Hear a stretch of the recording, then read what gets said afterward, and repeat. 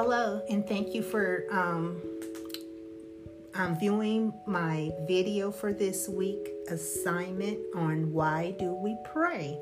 Amen. And I am taking this opportunity also to record a podcast. Amen. So God bless each and every one of you for joining me today on City of Life 5781 as I do a work assignment on why do we pray. So the question is, if God already knows what we need even before we ask, then what is the purpose of prayer?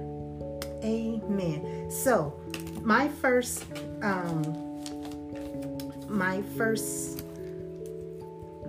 scripture I want to go to quickly is in Genesis 1:26, when it says, and I'm reading from the King James Version, and it says, "And God said, let us make man in our image, after our likeness, and let them have dominion over the fish of the sea, and over the fowl of the air, and over every cattle, and over all the earth, and over every creeping thing that creepeth upon the earth."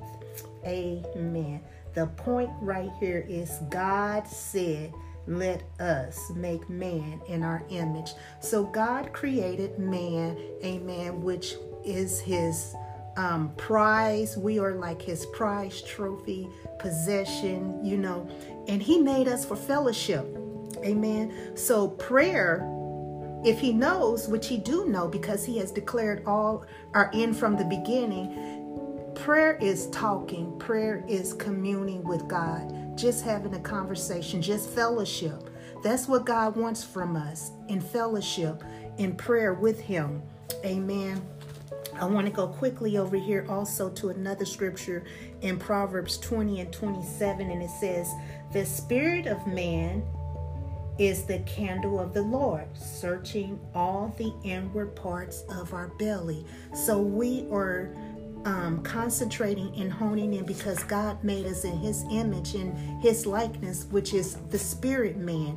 We are spirit. We possess a soul, which is our mind, will, and our emotions. And we live in this body, this created shell that we see each other in.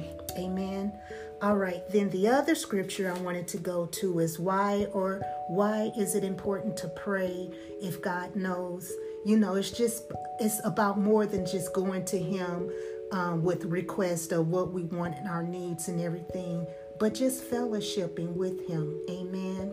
If those that are married, if the only time that your spouse come to you is to talk to you and say, "Oh, can you get this? Can you get that?" Da, da, da, da, da, and that's it. And that's the only time you ever hear from them.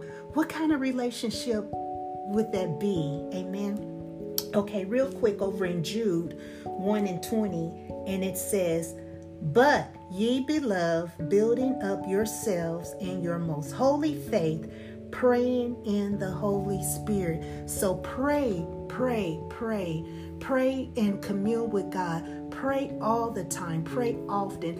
I remember when I was first a new Christian, I thought that I can only pray at a certain time, which is good. You should have that excluded personal time that you set aside. I believe for myself is at the beginning of the day, at the end of the day, that one-on-one time, that personal time that you're, blocking out all of other distractions, phones, everything, and just going in and worshiping, communing, and just letting the Father know how much you adore him and you appreciate him, and what a privilege and an honor it is, that we even have a mind to be drawn to his throne room. Amen. And to commune and fellowship with him and let him know how much that we adore and we love him. Amen. But with the Spirit of God being on the inside of us, knowing that throughout our day, amen, even at work, even on our breaks, we can be praying, when those enemy attacks come, just praying in the Spirit all the time, always. Amen. I want to talk about real quick a time that God came to my rescue right away.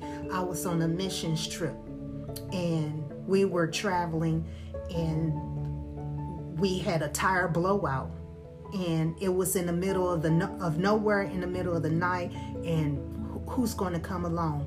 But as I prayed, God sent people along. Amen. And it was unheard of, because even those that were traveling with me said, from that country, it's like, thinking that we were stuck for that time. Amen. But God answered my prayer. Having that communion and fellowship with God at all times, He is right there.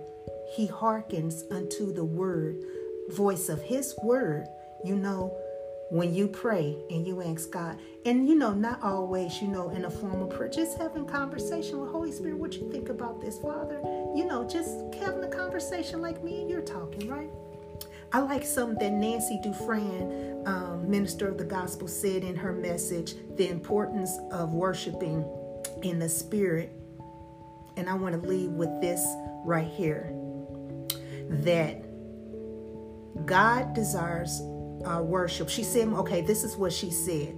The devil is after your worship. Why is God after your worship? Because the one who is worshiped gets the manifestation. So if you're worshiping God and you acknowledge Him, then as you worship Him, He's going to manifest personally in your life and on your behalf. Amen. Amen. Wow. I went over my 5 minutes again, but I hope I was able to, with clarity, correctly answer the question for this week. God bless you all. And that ends our podcast for today. Blessings.